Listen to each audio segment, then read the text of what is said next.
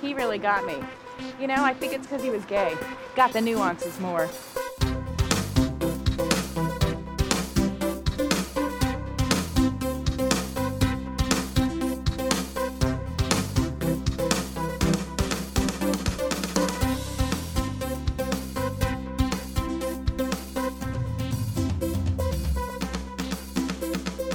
Gotta get me a gay, Mickey. Gotta get a gay. Hello and welcome to another episode of In the Details, a celebration of nuance where each time I record an episode, I queen out on all of the acting choices, micro moments, and magic in the minutia that make a scene great. My name is Colin Drucker, your name is Barbara Bel Geddes, and this week we are joined by a familiar face, a familiar voice, if you will. Please welcome back to the podcast, Nick Kochanov. Hello, you.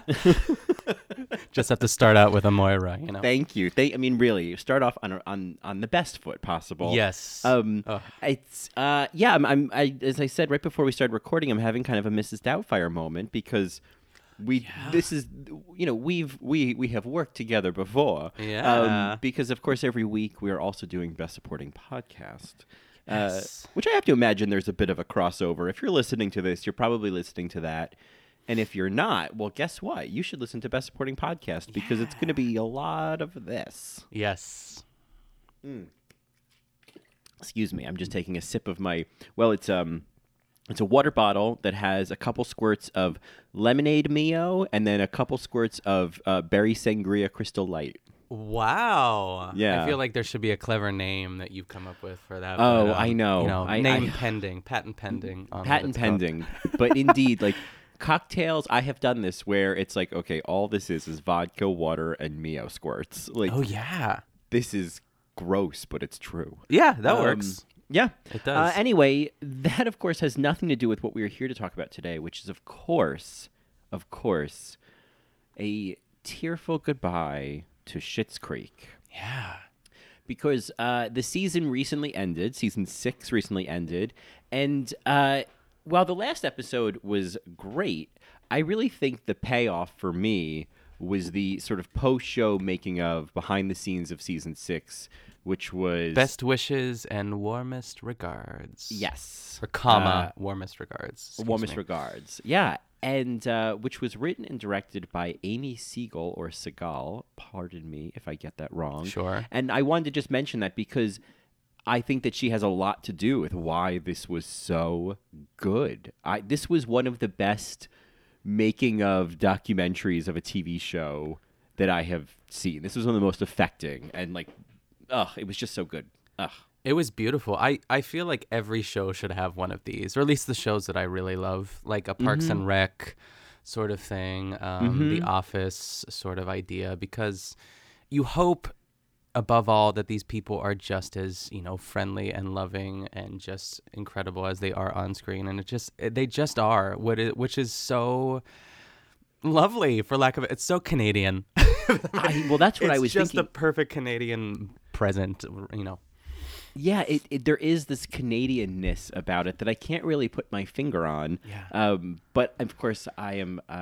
There's something about Canada that I'm just fascinated by. Yeah. I don't know. There's something about it. It's not just like a post-Trump feeling of I got to get out of this country. I'm going to Canada. It's kind of always been like, what? There's just something about Canada. It looks similar, but then there's something that's different, and I can't put my finger on it. Have you been to Canada? A couple times? I have been a couple times. Been to Toronto, Montreal, and Quebec, and it's really nice. I mean, I would go back maybe this summer. Maybe if this whole shutdown situation does the opposite of shutting down. Yeah. Then opens up. I guess that would be the term. Opens up. There we go. Then maybe I'll go back. But yeah, it's funny. I was on the IMDb page for this little documentary, and I was just curious what the other reviews were saying, like the user reviews.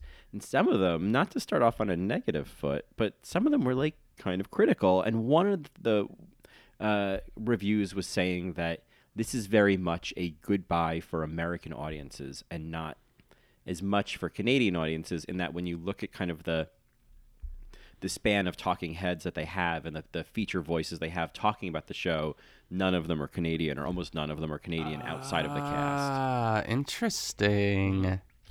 And so I guess there was this feeling that is because the show is like publicly funded, like why wasn't there more Yeah, Canadian Paula Abdul, why are you here? Yeah, right. Why are you here? Yeah, like It's like, that was great.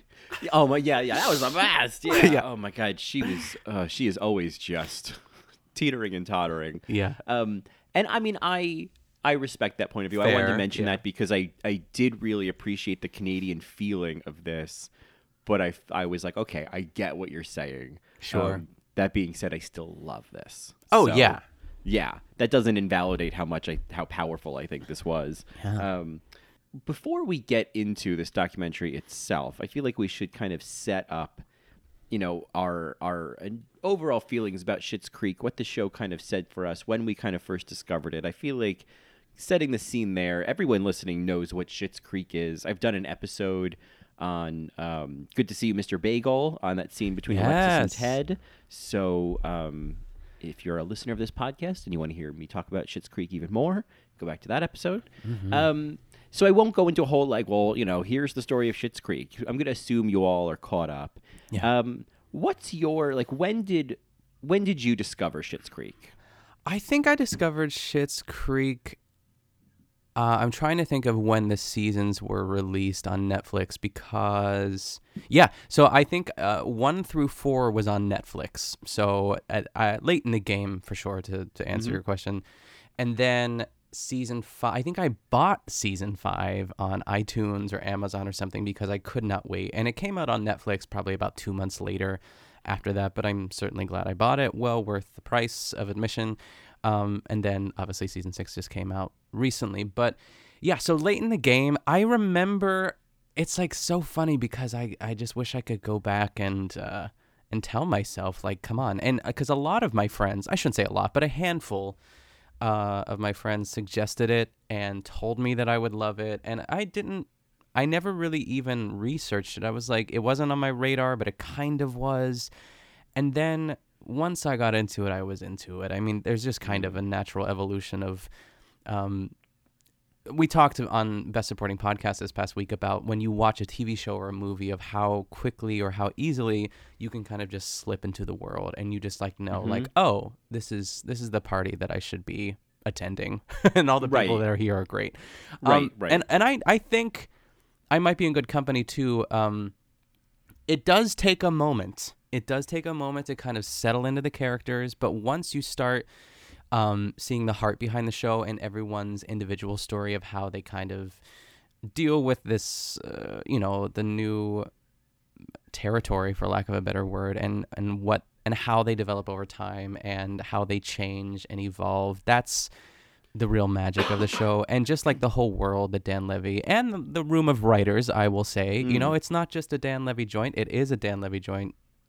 On paper, I guess, but I'm sure there's a lot of people we saw in that writing room that contribute to the stories and characters that we love so dearly. I really just think it's a gem of a show, and I like that it's getting more and more. It's kind of how I felt about Drag Race. It's like now it's to the point where it's like, whoa, this is like a juggernaut, and best reality competition show, whereas like 5 years ago it wasn't even on anyone's radar. It kind of has a similar trajectory of sorts, I guess, and I would hope that Schitt's Creek is nominated for Emmys this year. I hope that this might be like one of those like Fleabag moments where it just like sweeps. I would love that. I would love that even for them. though there isn't another season coming. Yeah.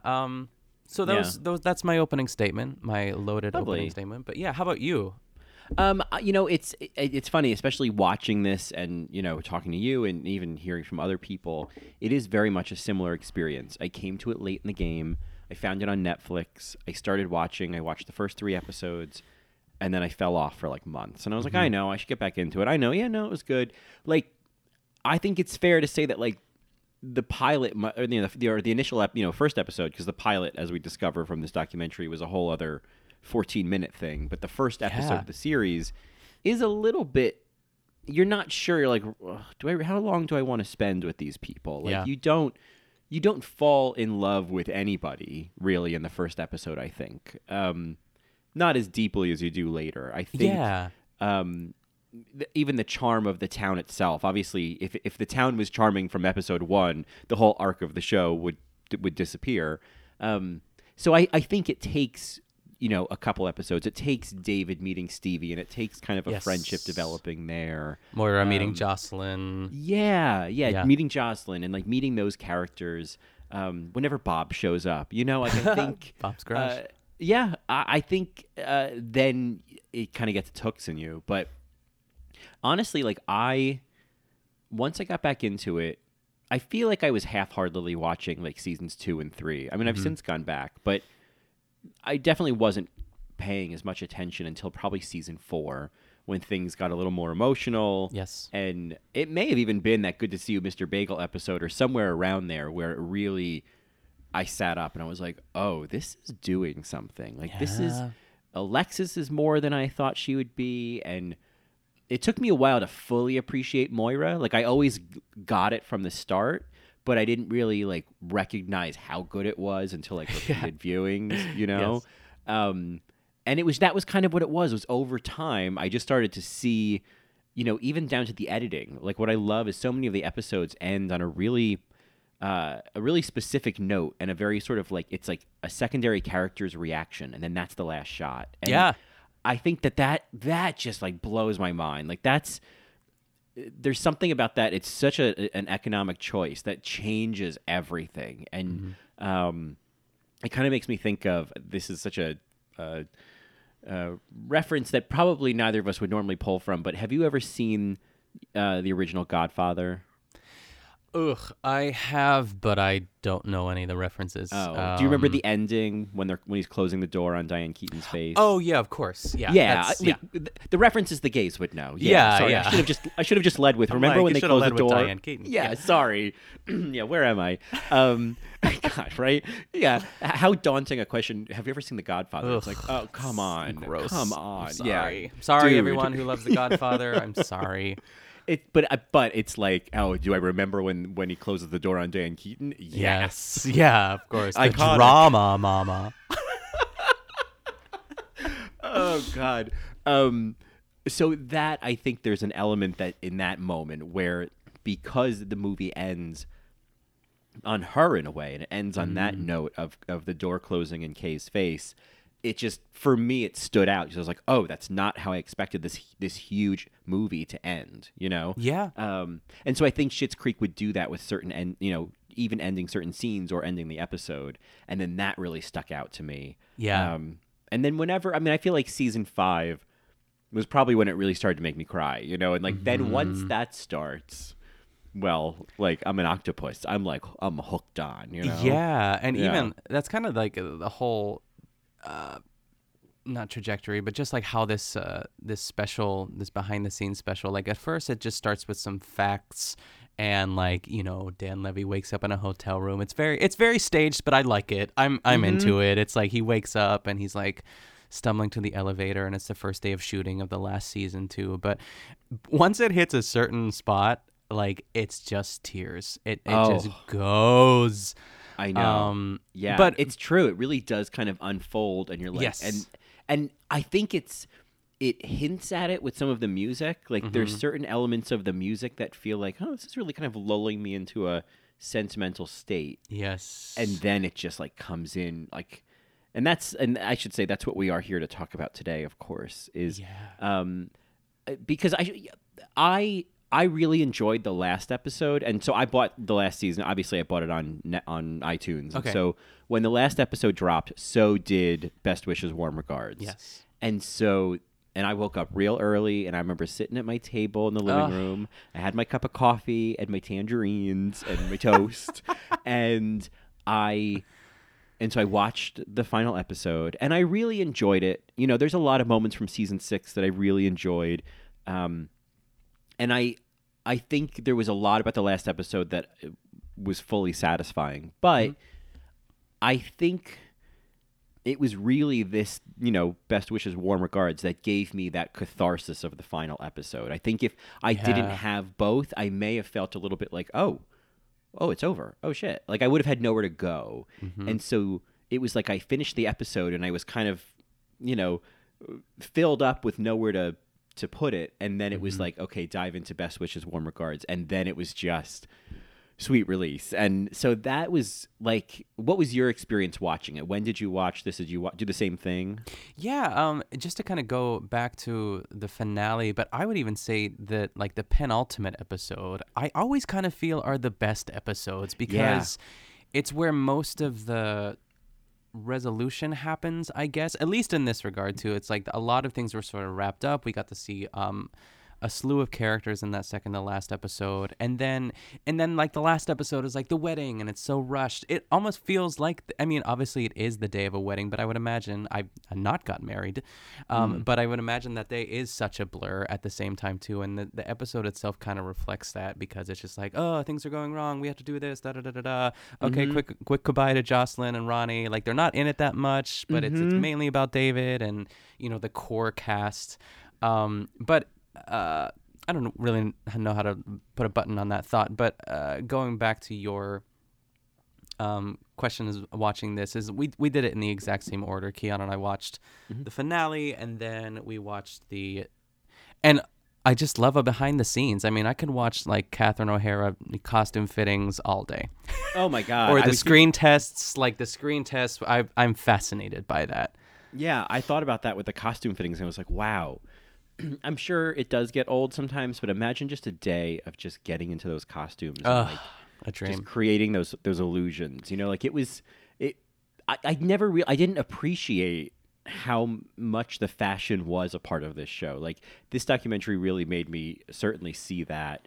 But that being said, I fully agree. I think the last episode felt a little rushed, and I think that the happy ending subplot kind of felt like like from what we've seen in past episodes, where he just kisses Ted during the spin the bottle, and was like really shaken by that. Like, I kind of felt like the hand job would have been even worse. You know what I mean? Yeah. So right? It was like, oh, that's something you have to kind of just get over pretty quickly, don't you? But so that kind of like threw me off for a second, because I was like, ooh, I guess if it was my wedding day and I just found out that my husband-to-be just got a happy ending, I'd be a little distracted. I guess so, yeah. But there is that suspension of disbelief, I suppose, that we just go with it. I think the biggest surprise for me for that finale was that it wasn't a full hour. I was surprised it was only a half hour. But if that was the price we paid to get this documentary, then I'm okay with it. And what do we call this? A documentary, a feature, a behind the scenes, a special? I've been struggling with that. Like, calling it a documentary, I feel like I'm being too haughty. I'm playing the grand dame, you know. But it was trite, actually. Tammy Brown. I think that, and she was really channeling her. I love that. Those are two deep cuts that you have kept alive. I appreciate that. It has to be. But I think we'll call it a documentary just because why not? You know, we're here. We're not pretentious. We're just trying to find a word.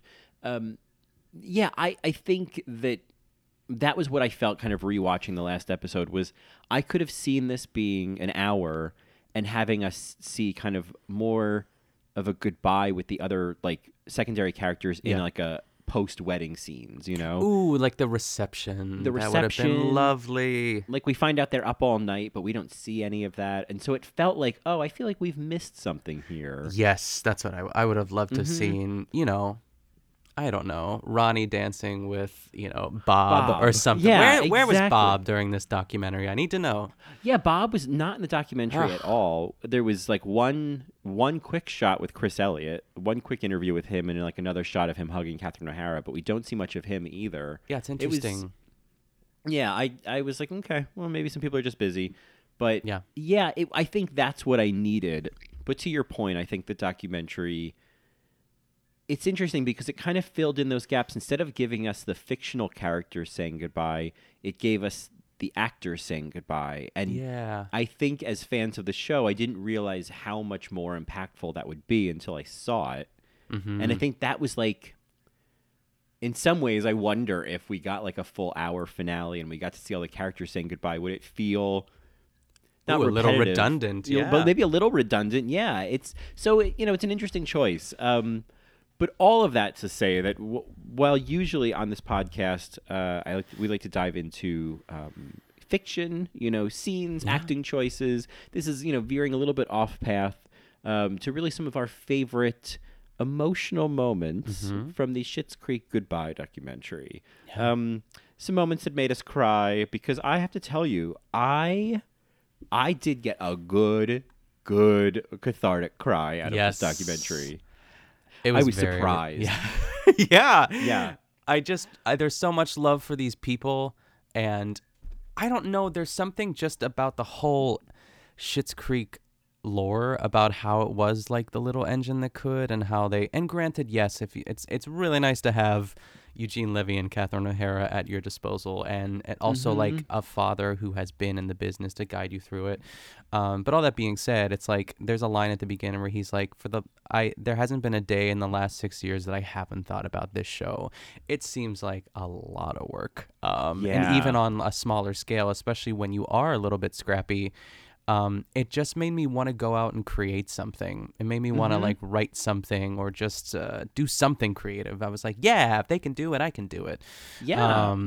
And I think that's like a good response. I feel like things like this should inspire that, because it is, I think Dan Levy makes a really great point in the beginning that like, is it is it hard? Like, is it exhausting? Yes. But is it like worth it? I mean, I'm paraphrasing, but is it worth it? Yes. Like, is it fulfilling? Yes. And I think that's like, I think if it is that cliche that if you really love it, like, yeah, there's going to be days where it's a lot of work, but overall you care about the reason you're doing the work.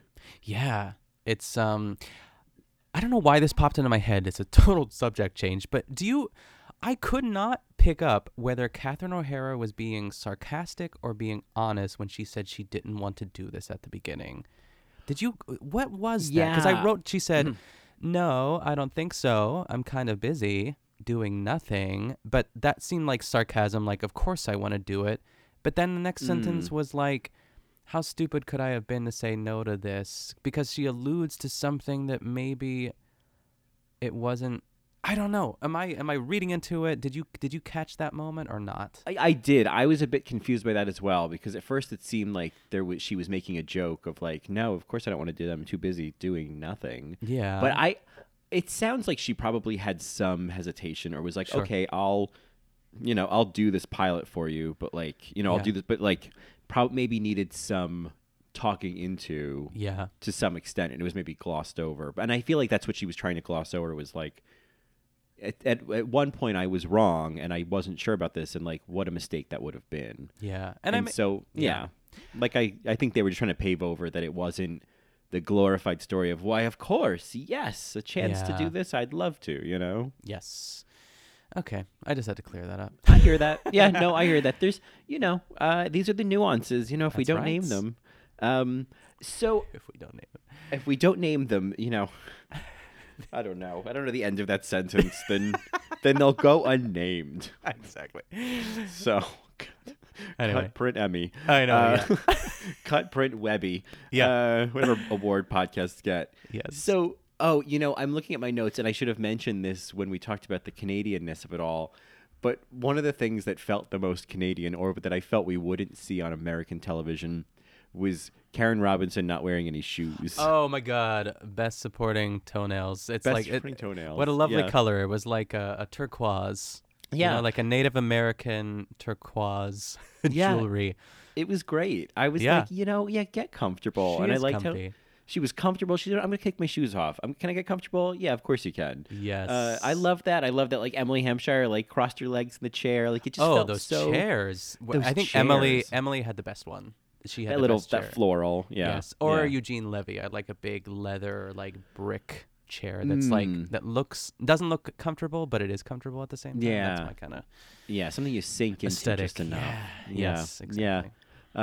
But yeah, there was indeed, and I think the Canadianness was part of what really kind of charmed me. Like, whenever I see clips from like Canadian news anchors or Canadian news segments, there's just something about it that's, I don't know why I love it so much. It just feels a little bit nicer. Yes. it's hard to articulate, but I get that. I'm sure Mm-hmm. all the Canadians out there are like, these two are idiots. But I know. It's said with love. It but is said I- with yeah, love. Yeah, it's not yeah. condescending or anything of the sort. There is a gentleness. There is a kindness. That's hard to really articulate. Anyway. Yeah. But I think there was something about that especially watching this, because this came out in early April, and so we were really, into the initial weeks of quarantine. Yeah. That I think, to your point, that kind of gentle, kind, like, vibe, whether Canadian or otherwise, like, I needed that. Like, I think there's something about the timing of this as well that I needed a 42-minute behind the scenes love letter that day. And, Yeah. And so there's something, I think all of that really feeds into why this was so moving. Yeah. I want to dive, there's so many Yeah, let's get into it. wonderful moments, but I think the one that really, I actually was really excited to see, and we may bounce around chronologically in this, Yeah. but the one segment I was really excited to see because I had read about it was the filming of the breakup between Ted and Alexis. Oh, yeah. This is the start of it all. This Yes. is really like ground zero for the tears just coming. But go ahead. Yeah. Go on. Totally. And that's a good point. I think that's when it was like, because at that point they had, they kind of talked about the casting and they talked about getting Catherine, and it was like, and they talked about, her costumes and her wigs, and you're like, yeah, I love the appreciation, Mm-hmm. Just like someone standing there with a cup of Starbucks, just like watching Catherine try on costumes and be like, I think we need a belt here. I just want to be in that room. Right. And it felt like, okay, that's what we're going for here. We're just going to have a good time remembering the good times. Yeah. And I had read about when they filmed that scene, and I'd read Annie Murphy, an interview with her talking about seeing Eugene Levy after they'd finished recording that scene and how he was in tears and he gave her a big hug. And so to actually see all that play out and to like kind of revisit that, it was, I think as the scene played out, it was like first Sarah Levy started crying, and then they show Dan Levy crying, and then they show Eugene Levy crying, and it's like, and then, so Annie Murphy then tells the story of, she gets off set and then she turns the corner and there's Eugene Levy with his arms open, and he just goes, Annie. And then he gives her a hug, and she says how she can feel his chest kind of heave. And with his a voice sob. breaks, she says. Mhm. Yeah, And his voice that was breaks. it. That was it for me. Yes, I agree. No, you're right. That's the nuances. His voice broke, and then she just lost it. And I thought, wow, that's it was like I was like, thank you for letting us be as much a part of that moment as possible. Yeah, and I'm glad they showed that, but they didn't show that moment. And I'm glad that she described it rather than them showing it. She said a sad Eugene Levy is a heartbreaker. And I can only Yeah. imagine. No one ever wants to make Eugene Levy upset. No, he seems like a very he seems like a very sweet energy. There's something about him that it seems Like a Steve Carell sort of Tom Hanks.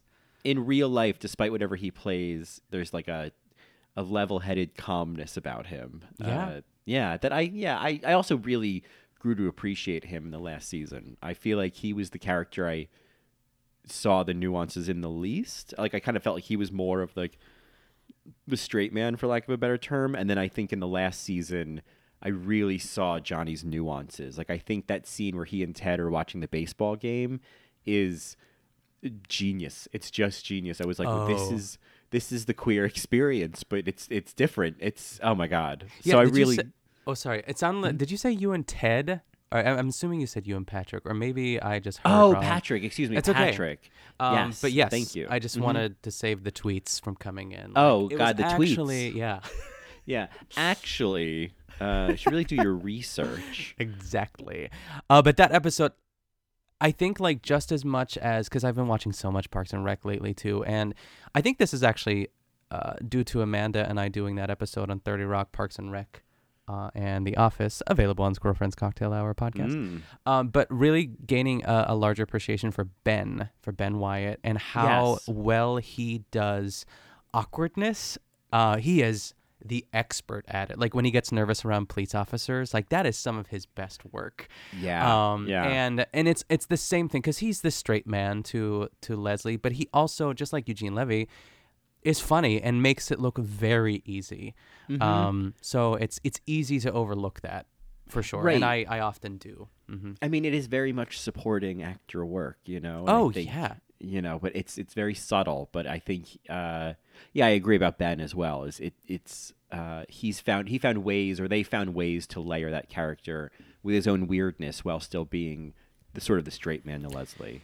Yeah, exactly. And he does have funny moments in his, and I just like, because he is, or this is Johnny, because he has to deal with Roland. He has to not deal with Stevie, but like collaborate with Stevie, I guess, because she has a little bit of a level head. And also like he has to, I just love, because it seems like him and Moira wouldn't be a match in many ways too, but there is so much love there, probably just because of the way that they know each other in real life, and just the chemistry that they have in real life, and it's just magic. Yeah, I agree. I think he really, I had a deeper appreciation for, even though I will continue to mispronounce his last name one way or the other, Eugene Levy. I've been thinking about it the whole time, and I don't know. Yeah, I mean, if you say Levy, I will say Levy, and one of us will be right. So, one of us will be right. If one of us is right, then we'll split the difference. Yes. But I think so. I think all of this to say that yes, a sad Eugene Levy is indeed a heartbreaker. Oh yeah, that was really. Whenever he would talk about like at some point it's going to hit him and he's just going to have a big cry, I was like, oh sweet. Oh, I love angel. that. I know. You goose. While we're on the topic of Johnny and Moira, let's scoot over to Moira, because I think something that made me kind of like misty-eyed in a way that I didn't fully appreciate was reflecting on Moira as a modern gay icon. Oh, yes. I just, I know that, the gays, as that one guy said, the gays really started freaking out when the David and Patrick thing started. I was like, side note, when someone says like the gays really started freaking out, I want like a jump cut or a smash cut over to what the gays are. You know what I mean? That's true. Yes. Just I'm picturing, I don't know, the ferry to Fire Island and everyone's dressed as Moira Rose. Well, that's kind of what happened. Not right. Fire Island, but the gay club, and kind of a night of 1,000 Moiras, which I love. I am full support of that, because I'm sure it was fabulous. And I love because I think there's a lot of talk about like a diva's past. Judy Garland and Barbra Streisand. Not that she's dead, but like is a not a modern day diva. And I think that like I guess for me personally, Ariana Grande is not giving me the same thing. Oh yeah. It's like, well, what about Olivia Colman? Like that's more my speed. Yes. And so I think it's kind of exciting to see like an older woman, first of all, like an older woman who is a kook, but is, as this guy says, like is also like has a heart of gold and has a life underneath her. And that's part of what people appreciate about her. It's not just like her fabulous fashion. It's also that like there's a reality of Moira Rose that people really grasp onto. And that was just exciting. I was like, good. Look at this. Look at the gays. Go gays. I know, getting it right. Yeah. This actually inspired me, and that's how I was still paying attention, but I was looking up something on my phone. It inspired me to make a list. It's sort of like a BuzzFeed article waiting to happen. It's like the most the top gay icons in television history. And I just want to go through a little bit of them really quick here. Please. I mean, the first thing that came to mind, who really is just along the lines of Moira Rose, is a Karen Walker. I feel like that is... Because I think the adjectives, or the way he described it, was like they dress well, they're a little bit self-centered, but also like a heart of gold, but also a little bit... I don't know, a harder exterior, but they have moments of softness, which I really love. I'm butchering it, but and of course I have Moira Rose. I also had Lucille Bluth from Arrested Development. Oh, that's a great choice. Yes. I put Eileen Rand, and this is a Smash reference because it's Angelica Houston's character, because wonderful. She is most definitely a gay icon on that show.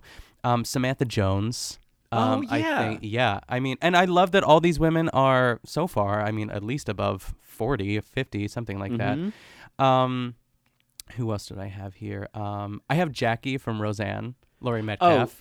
Yes, Yes. absolutely, absolutely. I think the appreciation of Laurie Metcalf always deserves to be put on a list. Yes. I also had I went into cartoons for a moment, but I wrote Linda Belcher from Bob's Burgers because she has that gay energy, I suppose, or at least like something that I latched onto. And then I had and she's voiced by a gay man. Yeah. Yeah, exactly. Who else do I have here?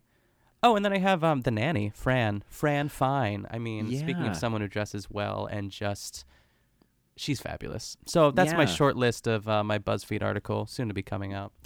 Oh, I can't wait. I can't wait to upvote it I or know, right? whatever. I know. Hearts and smiles. Yes, yeah. I love that. I think that's I a got perfect. inspired. That's a perfect compliment. All this is Yeah. who else is in Yeah, this chime kind in, of everyone. category of Moira Rose, and so those are some great choices. I had not remembered Lucille Bluth. Yeah. And, Ooh, she's I mean, incredible. I love that she's. I think it really is that Lady Watch thing of I just love that like older ladies are getting appreciated. You know? Yeah. Ugh. I mean, I guess you could say Maggie Smith, the Dowager. Yes. Dowager Countess. Put is it her on the name? list. Put it Yeah, on the exa- list. Love That's that. a great one. Yes. Yeah.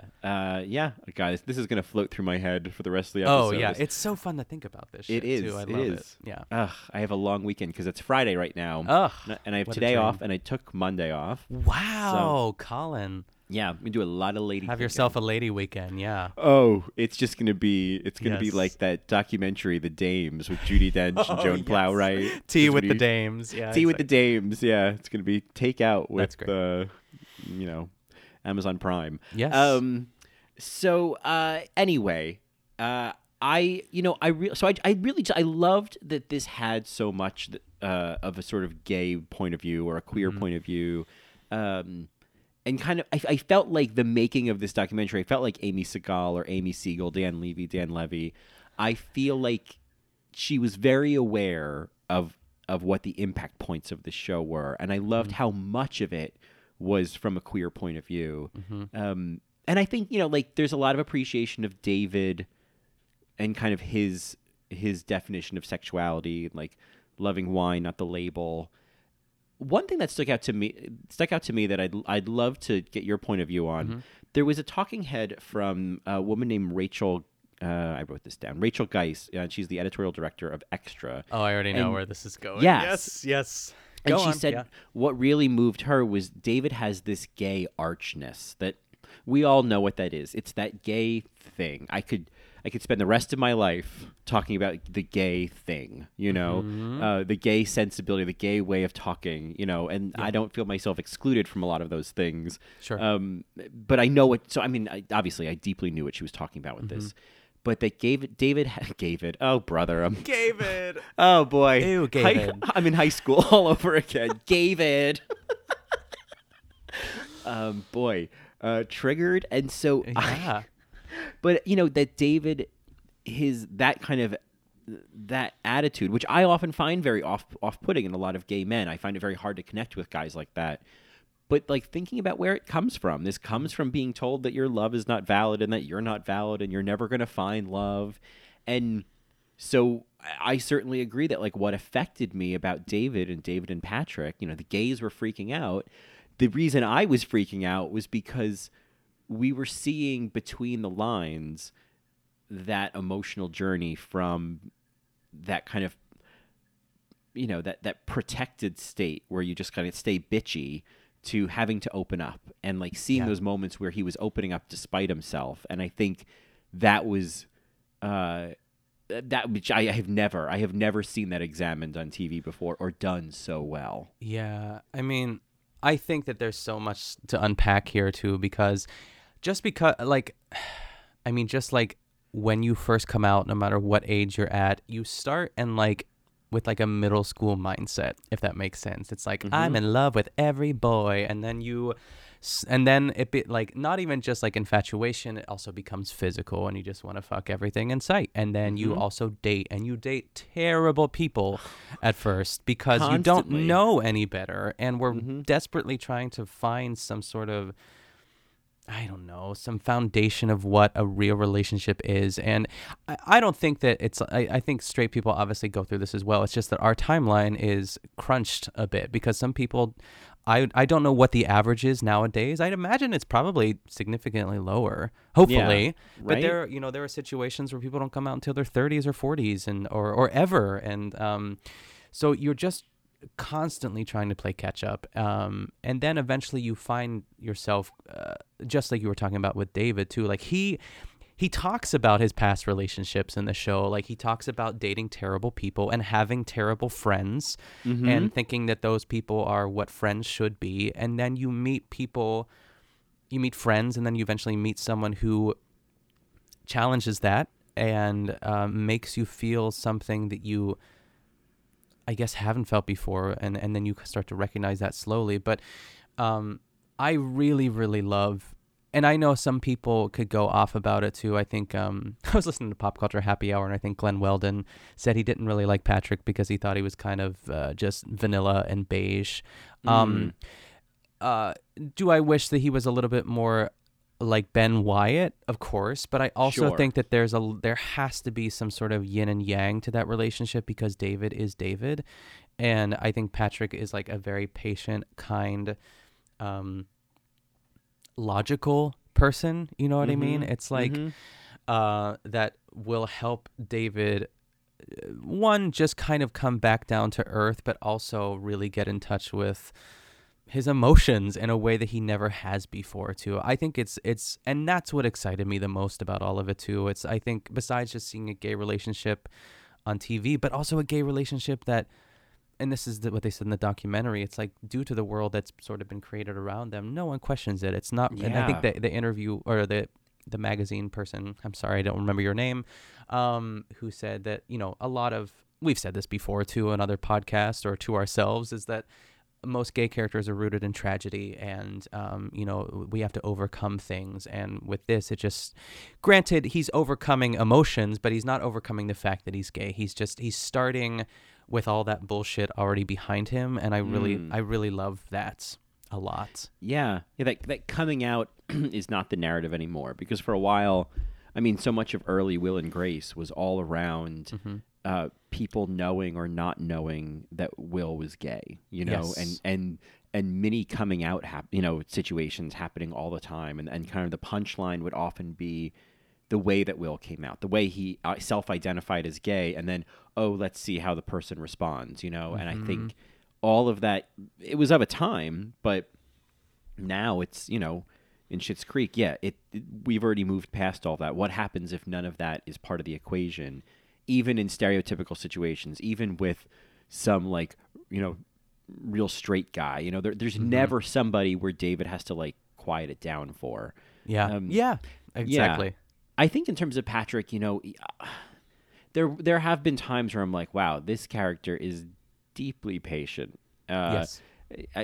This is one of those relationships where I guess I don't see everything behind the scenes, and there were times where I would, I feel like you'd sort of see gays who, I don't know, or my concern was mean gays who identified with David and then thought, I just need to meet a Patrick and then everything will be fine. It's well, no, you have to do the work too, because you have to open up. You can't. Yes. It's fun. It's fun to see David act out and be so self-absorbed and all that, but in real life, I don't ever want to deal with someone like that. Yes, exactly. It's in ways, Keon is definitely my Patrick, but in no way am I David at the same time. Right. I have notes of David, and one of the lines that Keon just looked at me and he was like, "That is you," is when David said, there was something, anytime, he's probably rolling his eyes as I say this, every time Keon asks me to do something, if it's because we have opposite schedules, so he works 9 to 5 and I work 3 o'clock to 9 o'clock when I teach, so I have the day to do things. But if he's back when the world was existing, he's like, can you run to Aldi and maybe grab some this, and I'm just like, ugh. Because it's and what am I doing with my life? I'm just kind of sitting around. But there's a line where David says, I think he gave him a list of things to do and he didn't do any of it, or he didn't accomplish it all, and Patrick says, "Why didn't you do it?" He's like, "I can only do so much in one day," and that's like something I've literally like said to kids. Right. But yeah, I think we all need different levels of that in a relationship. That's sort of yin and yang that I was talking about too. There doesn't have to be a crazy one, and crazy is not the right word to use. I acknowledge that too, but I can't date someone like me. I couldn't. I don't think. Gosh. Yeah, it's like opposites attract, but also opposites are necessary to an extent. And I think there's kind of like a Venn diagram of like meeting somewhere in the middle. That hopefully that inner part is just as balanced as the outer circles, I guess. Yeah, I agree. I that's an interesting thought. I saw like something on Facebook. I can't believe I was on Facebook, but I know. How dare you? Slap my hand. But someone posted some meme, some like, I don't know, some life coach or something. It was like, would you date you? And like, if not, what qualities about you would you not want to be, in a relationship with? And I was like, excuse me, block, snooze for 30 days. But I just was like, excuse me. But it did get me thinking about that a lot. It's funny. Like, would I date me? No, probably not. Yeah. I think that I would. No, I think I would not. I would really like my cat, and I'd hang around for my cat. But over time, I would probably want someone who could be kind of the... Every once in a while, I need someone to be the lighthouse on the shore, and I need to be the ocean for a little bit. Oh, and yeah. I just need to... It's like, can I just lose my shit for a little bit, and then I'm going to kind of roll into shore, and you're just kind of there. It's all I need you to do, Yeah. See me, So, yeah, I would need that. Otherwise, it's just waves crashing on each other, Yes. Yeah, it is. I mean, and there are times where both parties are the ocean, and that's where it's... But it's like it has to happen. There's like so many metaphors. I'm like, the tides roll out and they roll back in. And how did the seagulls fit in? I don't know. And Willem Dafoe shows up, I know. In that lighthouse. Oh, my God. P.S. I really want to see that movie, even though there's no women in it. Yeah, or there's a woman in it, but there isn't it's not like a woman is in it. Maybe the seagull's a female. That will right, count that. Right. Yeah. Like if it was Ann Dowd instead of Willem Dafoe, I would have already seen it twice. Like Ann Dowd and Glenn Close or something. Oh my God. Florence Pugh and Glenn Close. Florence Pugh. We're on this rock, this island. Oh God. Yeah, just staring out into the sea.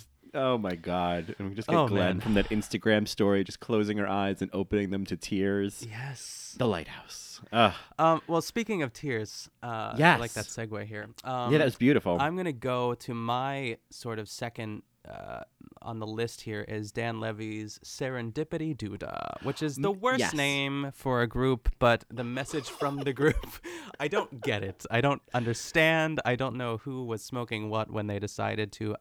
All that being said, it sounds like a beautiful organization, a private group for moms. Whose gay son didn't step in and say, "Mom, let's style this up a little." Yeah. Serendipity do nah is what I would have said. Oh no. Yeah.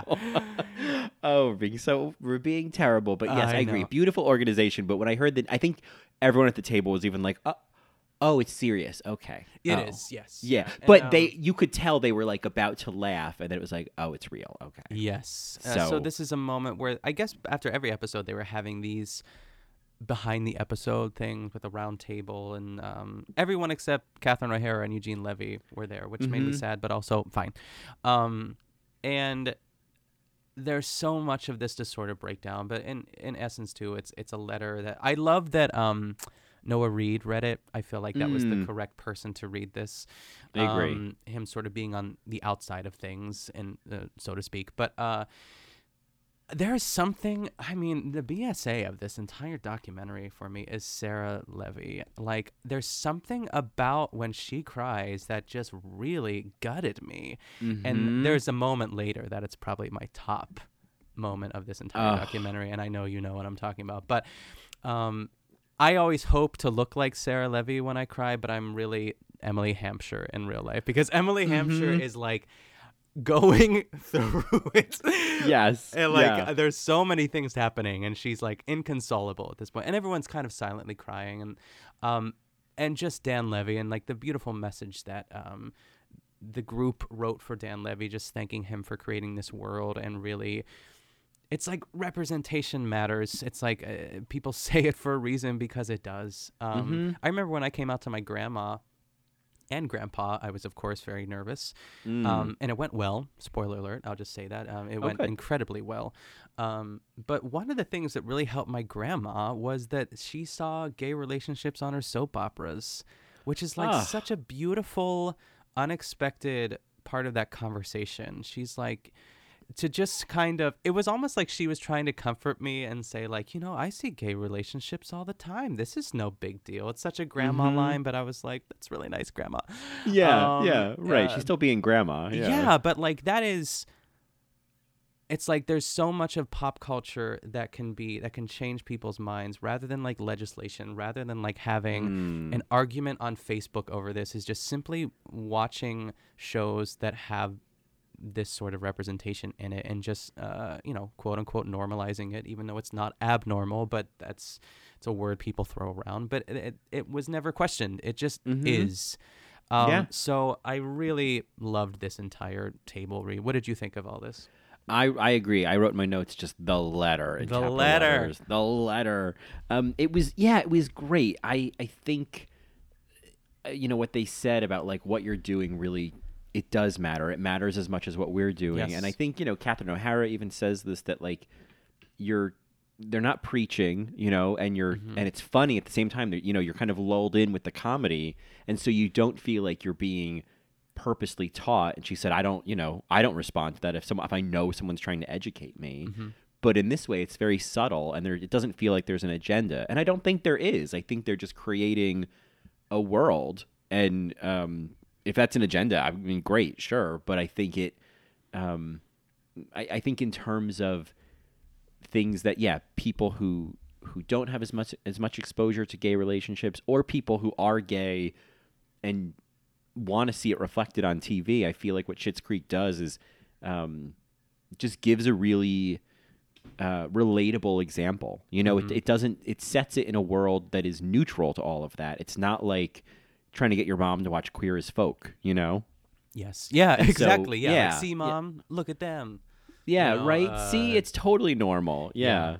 And Yeah. it's like, it's hard to relate to that. But I think this, and I think the fact that there wasn't such an agenda for that, or such an activist movement for that, but that the show was just doing what it wanted to do, and this was a byproduct of it, I think that's kind of the best case scenario. Because I think once you kind of become aware of like, okay, we're educating people, it's kind of like when you press down harder on the pen and then too much ink comes out. I think that's sort of what happens, you know? Yeah, and they never had to go further than that because it was just what it was, if that makes sense. It's like they didn't have to like make us tonight on a very special episode of Schitt's Creek. It wasn't that. It never had to be that. Yeah, they showed it and didn't tell it, if that makes sense. It's just like rule of writing. And I think a sort of, you know, what am I trying to say? Sidebar to this conversation is also how they showed the billboard of Patrick and David kissing. It's like, how cool is that? It's like, I think I was just so, in a way, just like jealous of what Dan Levy has done. And like, it's like you kind of step into his shoes for a moment too, when that letter was being read. And like, I want to give that. I want to give people that too. Like, maybe not in the same arena as that too, but like, you just hope that your art or whatever you're creating reaches, you know, anyone, and that it's validation, but it's also like, oh, you feel the way I feel, and I get this. It's like, it's very much why I think podcasting is just so. It sounds like I'm on like an after school special, but like rewarding and also like addictive in a way too, because you can find the tribe of people that get the references and understand what you're saying, and that exist all over the world. And I think that the TV is just obviously like a couple steps up from that, but it's really special to watch and just so cool for Dan Levy. Yeah, well, I think that like what you're saying about podcasts and really kind of the community that they Yeah. create in a way. I mean, we see that with Schitt's Creek as well. I think I have to talk about that. I have a couple yeah, of things. it's a very analogous experience. Like I've certainly felt that with All Right Mary, and like even with this podcast, when I hear from people who've like connected with stuff I've talked about on here, and especially within the details where a lot of it is really obscure references. Like I am not trying to figure out what people are searching for. I'm like, what would I like to talk about? There may be 3 people out there who know this reference, but if one of them reaches out to me and it's like, hey, I know this, it's so worth it. Like it's so worth it. And so I think that there is like, that's one of the things, you know, and we can kind of drift into that for Schitt's Creek, is one of the things I really loved about this was, I think by seeing it, like the validation that, there's a lot of other people out there who are getting the same nuances of Schitt's Creek that we are, and the community that it's built is, again, probably in this sort of quarantine time, is really comforting to see. Yeah. I think that, you know, just with any fandom, there are people that love it and there are people that love it. And I'm not faulting them. Like, you do you. But there was one girl who said she watches seasons 1 through 5 every Sunday. They just put it on in the morning. And like, I mean, I'm not judging it at all, because when I was in my 30 Rock phase, I would go through the entire series really, and just start right back at the beginning. It's just a longer trajectory for that. And so I'm not judging it by any means too, but it's really awesome at the end of the day how much people really latched onto this show. I would love to go to one of those tours. I wouldn't want to sit in the orchestra seats.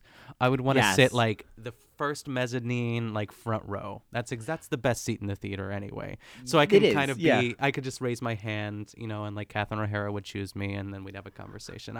I need a safe distance away. Oh my God. You know what I mean? Oh, of course. Oh my God. Or like a luxury box. Luxury box that gives me the luxury snacks. of like the insulation of like, I'm over here. Yes. Like I don't have to participate. I'm not going to get called on. They're not going to shine the light on me to then like be a part of something that I don't want to be a part of. I just want to watch it. Yes. That kind of audience participation, I won't go into a whole tangent, but is of course my worst nightmare. Oh yeah. And has happened to me more than once. No, it's like it's like when you're allergic to cats and the cats just kind of gravitate towards you. It's like there's some unknown energy of them knowing. Yeah. That happened to me when I went to see Jinx Monsoon's show, The Vaudevillians, years ago. Oh, Lord. And I had to interact with her, and she drank my wine, and she held the mic to my mouth. I was like, I hate this. Oh, no, Colin. And I was at and all the people, it was terrible. But it was like, of all the people there, like everyone else at that table would have loved to be interacted with. I was the only one who was like, I really don't want to do this. Yeah. So I feel like the documentary itself really turns up the juice once we get to really, like, for me, the next moment is that table read of the finale Yes, episode. that's my next one too. Yeah. I think once Dan Levy starts crying through doing the vows, I mean, it's line readings through tears. What a gift! What a gift! But it was like, you know, there was something about this that, while yes, it would have been really nice to see more tearful moments between the characters in the episode. It was like, wow, like this, seeing how much this meant to the cast and like being there for these significant moments was, as we've already said, like was so worth getting instead of like getting it on the show itself, you know? Yeah. Mm-hmm. And just seeing all the women sort of join, you know, it's like Emily Hampshire starts to cry, Catherine O'Hara and Annie Murphy. Catherine O'Hara just like does a quick dab, you know. It's permission for the viewer to also, because like you're holding it in and then you see like, oh, okay, it's okay to cry now. It's like anywhere that you feel like you're the only one crying, and then you're like, okay, I'm gonna let it fly here. Yeah, okay, we can all do this. Yes. Yeah. Oh my God, that's such an experience of like, who gives permission to cry in a moment? Yeah. Oof, I love that. Yeah. Right. I love that. I feel like, and this may be because there's a flashback to this, so I may be jumping around slightly here, but there's this may be taking us to the Sarah Levy moment you were talking about before. I have one before it, but we can totally go to Sarah Levy. I'm ready. Oh, I mean, I do have one before that, but I just well, let's go to that one then, because I think then let's talk about what do you have before that moment. It was just the Schitt's Creek rap on Annie Murphy. Okay, good, because I have that note as well. So I was Okay. like, actually, I figured. I mean, like, I let's just not wrote skip the page in all Yeah. caps. I'm like, forget about it. I just had that because I rewatched it again this morning, and that was when I. Besides the Sarah Levy moment, I think that's where I kind of really because it is just. I wish they would have shown every character, but I'm really, really glad that they chose to show Annie Murphy first, and then they did show Dan Levy as well too, Yeah. right after too. I'm sure they did it for all the people in that scene because that was technically the last scene of them saying goodbye. And just Dan Levy and Annie Murphy kind of crying. I could just imagine how beautiful that friendship is in real life, and I love how Annie Murphy says she's gonna invite herself over Catherine O'Hara's for dinner for like years to come, and I'm like, ugh, can I just show up, please? I like have the Alexis hands. I'm like, can I come too? But that was just a minor one, but I had to throw that one in. I had that too because I really love Dan Levy's hug cry face when he hugs someone and starts yes. crying. That just gets me. And Yeah. when Eugene Levy and Catherine O'Hara come over and hug them, like Yes. that moment was really incredible. But yeah, so good. I'm glad we recognized that. Yeah. So because the note that I took next, which maybe moving into what you're talking about, Yeah, go for is it. I just loved that family working together. And there's a shot from the table read of Eugene Levy in the middle and then Sarah on one side and Dan on the other, and they're both crying. And it was really beautiful of like, wow, like what a great like show version of like telling us about the family working together, you know? It is gorgeous. It's beautiful. Yeah. I wrote down everything that Sarah Levy said. Perfect. And I think this is kind of what you were saying, that she said that this idea was born in our family, is what she said. And then she said, this is my family. It's her family because it is her quote unquote actual flesh and blood family, but it's also like her TV family too. So it's like two of them. And she says, it is something that I'll never get the opportunity to do again. And there's something so sad about that at the same time, but also she has the right mindset because she continues to say, I'll never have the opportunity to do again, and I do not take for granted one day that I've been so lucky to be able to work with my family.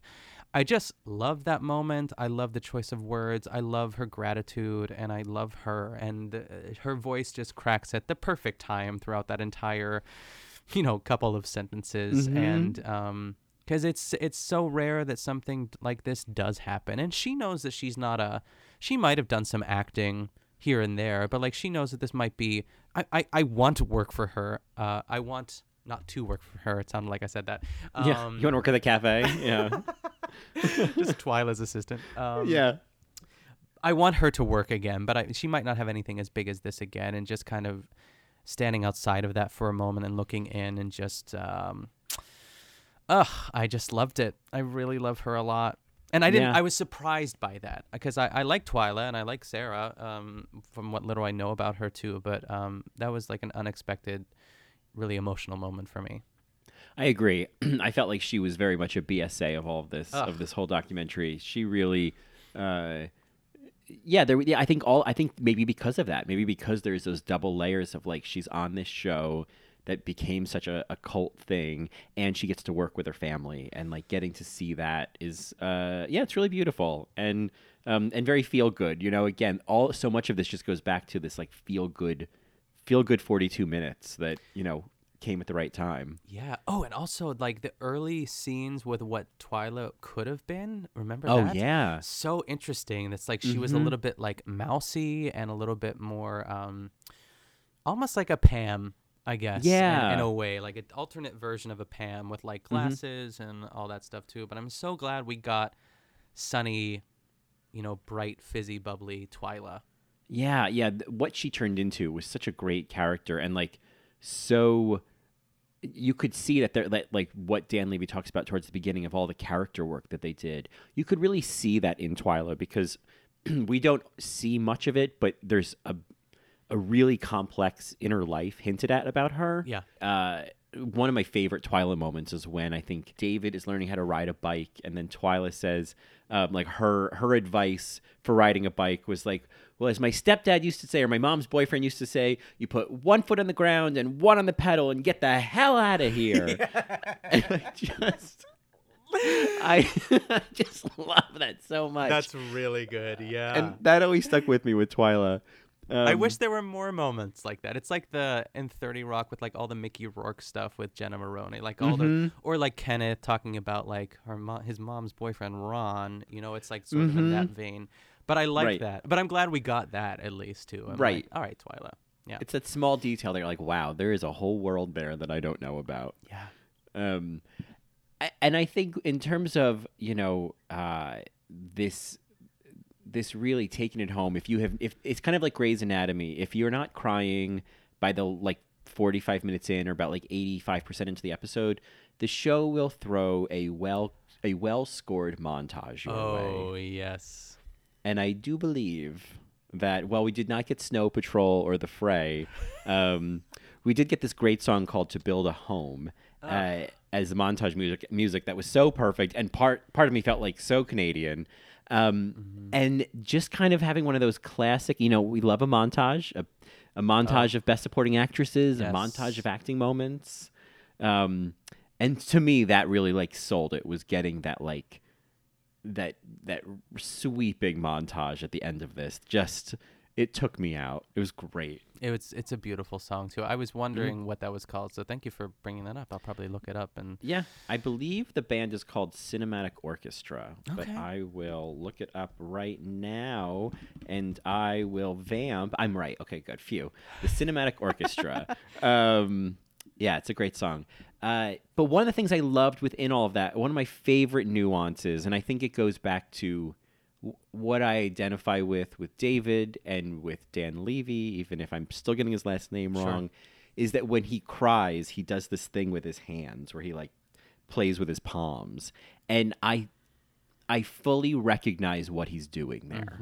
I know what that is so deeply. I'm like, yeah, no, I have that thing. I get that. And I think there was something about that was it made sense why I love this show so much, because I felt like I really identify with the heart and the mind behind this show. Yeah, it's such an interesting human choice. It's not an acting choice because he's not acting. I'm acting. Right. Huh.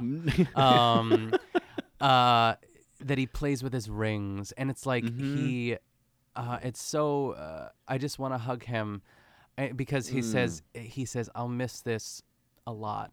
And then he has to stop, and then he does that adorable little snort, and then he acknowledges, it's like, when I cry, I do this little snort thing. It's disgusting, but it's so adorable. I just feel like he had to stop himself before the floodgates really opened. And then he says it's just like a family, so it's hard to say goodbye. But within that sentence, there's 3 or 4 stops. Of just the voice breaking a little bit too, and it's like he has to hold on to something, so he's holding his hands. You know what I mean? Right. Ugh. It's the only thing I was gonna say, the only thing more heartbreaking than watching someone cry is watching someone try to not cry. Yeah, that's like acting 101. It's beautiful. It's almost crying it's far more effective. Yeah, you gotta hold that tension. Yes, and that I totally got that, and I think. All of that towards it all kind of between that, I feel like there was the humanity moment there that really got me, but then there was also the editing and the art of the documentary and the montage. I loved how the way that it ended, and it pulled that scene of Johnny Rose saying it's called Schitt's Creek, it's where we live. And it was and you know what I loved the most about that? It was a great example of that Schitt's Creek editing where the next shot is Moira nodding and smiling, and she's kind of just furtively agreeing with him, and then that's the last shot of the montage. Yeah. I was like, that's what I fucking love about this, is you'd end on her agreeing, a secondary character in the conversation having the emotional reaction. Yeah. I threw whatever was left in my bank account. I just threw at the screen. I loved it. Yeah. Because you just want to stand behind him and be like, yeah.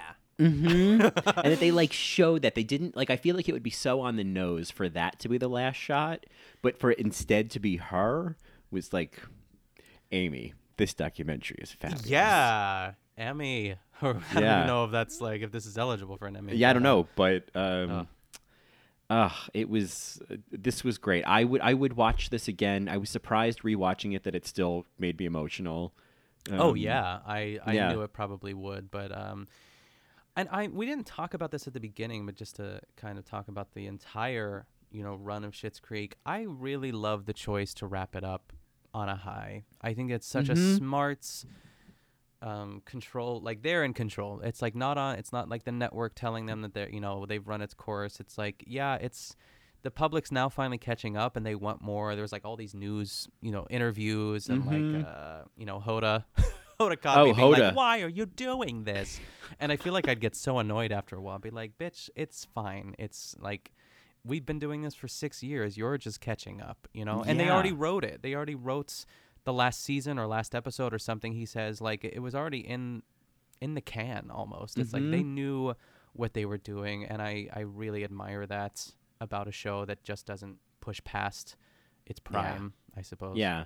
Well, certainly I feel like, I mean, The Office is such a classic example of a show that probably should have ended when Michael Scott left. Like that really should have been the end, and it would have ended on such a high, and it would have and there would have been a way to kind of wrap it all up. But I think to keep going, it's a real high wire act, and I think a lot of I have not seen many shows kind of go that long. And there are shows that can go many seasons and sustain, but a lot of times there is that idea of like jumping the shark, Yeah, it's tough. I can only imagine. I'm sure it's obviously a business thing. There's money behind it. It's like let's get as much as we can out of this show. Like, especially when it gets like big.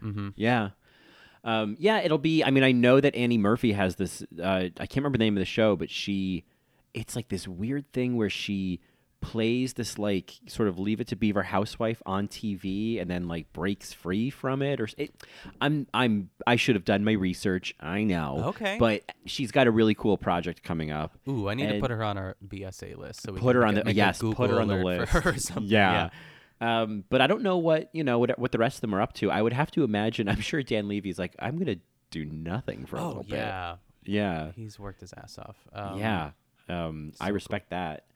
That for some reason, whenever I think about that, when I think about someone who has wrapped up like a movie or a TV show, something where like they've put in like 12 hours a day, and thinking of then they went on vacation for 2 weeks somewhere, and I always like to think of like the first day of vacation when they like settle into the cabana chair. Oh, and they're like, and like, is that either the most peaceful moment or is it like, and I can't turn my brain off? Sure, yeah. I think of like Lin-Manuel Miranda, like after he left Hamilton, like the cast of Hamilton, like after he's like, okay, I'm done. I'm gonna go, and the show is gonna live on, and it's gonna be fine, and just it seems so lovely. Yeah, it just seems so relaxing. But and it seems also like you've earned it, like, yes, I've been laying around for 2 months doing nothing after doing nothing, like I want to at least like earn this exhaustion. I know, that's how I feel during the weekend. I'm like, well, I don't know how to feel right now, but we'll find our way through it. Yeah, I'm told to relax. I don't know from what. Yes, well, this was what a pleasure. I mean, obviously, there are so many moments of the last season that we could do a whole episode on. Oh, yeah. David and Stevie sitting on the car, David acting through tears. Like, talk about a perfect example of holding back the tears. Yes. That scene was, maybe eventually I will, because that scene was just expertly done. Yeah. But this was indeed my favorite part of quote unquote season 6 was these best wishes and warm regards. Agreed. Well, thank you for crossing over here and joining me on In the Details. Always a pleasure. Where, in case people don't know you, in case they're not crossover listeners of Best Supporting Podcast, where can people find more of you? Yeah, well, like Colin just said, you can find us every Wednesday at the Best Supporting Podcast, where we talk about our favorite Best Supporting actresses, Oscar and otherwise, really. We're kind of branching out. And I announced just 2 days ago, I guess, that I'm bringing the No Good, Very Bad Gay podcast back for a third season. I'm going to cover movies by myself. I'm flying solo. movies that I've never seen that are just like canon in queer culture. I'm really excited for it. I'm going to kick it off with All About Eve, and I have so many things to say. And you can also follow me on Twitter and Instagram at Nick Kochanov. Lovely. Well, thank you. Folks listening know that if they want to get in touch with me, if they want to share their thoughts on Schitt's Creek, and especially this documentary, if they want to tell me all the names I mispronounced, that's I can't wait to hear. Yeah, I'd like to know too, honestly. Please, yeah, but do it with fuzzy kid gloves. You can, of course, drop me an email at inthedetailspod@gmail.com. You can follow me on Twitter at Colin Drucker, and you can send me a message there, or you could follow me on Instagram and send me a message there at Colin Drucker _. And otherwise, obviously, you can find me on Best Supporting Podcast or All Right Mary. I for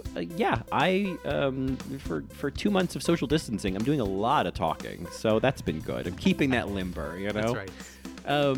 Anyway, folks, I want to thank you for joining me this week for a slightly different celebration of all of the emotional human choices, micro moments, and magic in the minutia of the Schitt's Creek behind-the-scenes farewell documentary Love Later. Man, I almost got it. You almost had it. That's okay. Almost had it. Man, I Carrie Strugged it. I stumbled on the landing. Oh, well.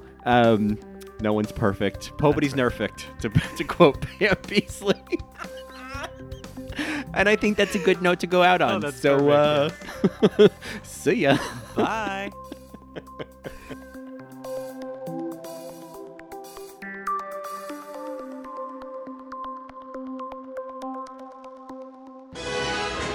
I think I'll be going, if you'll excuse me.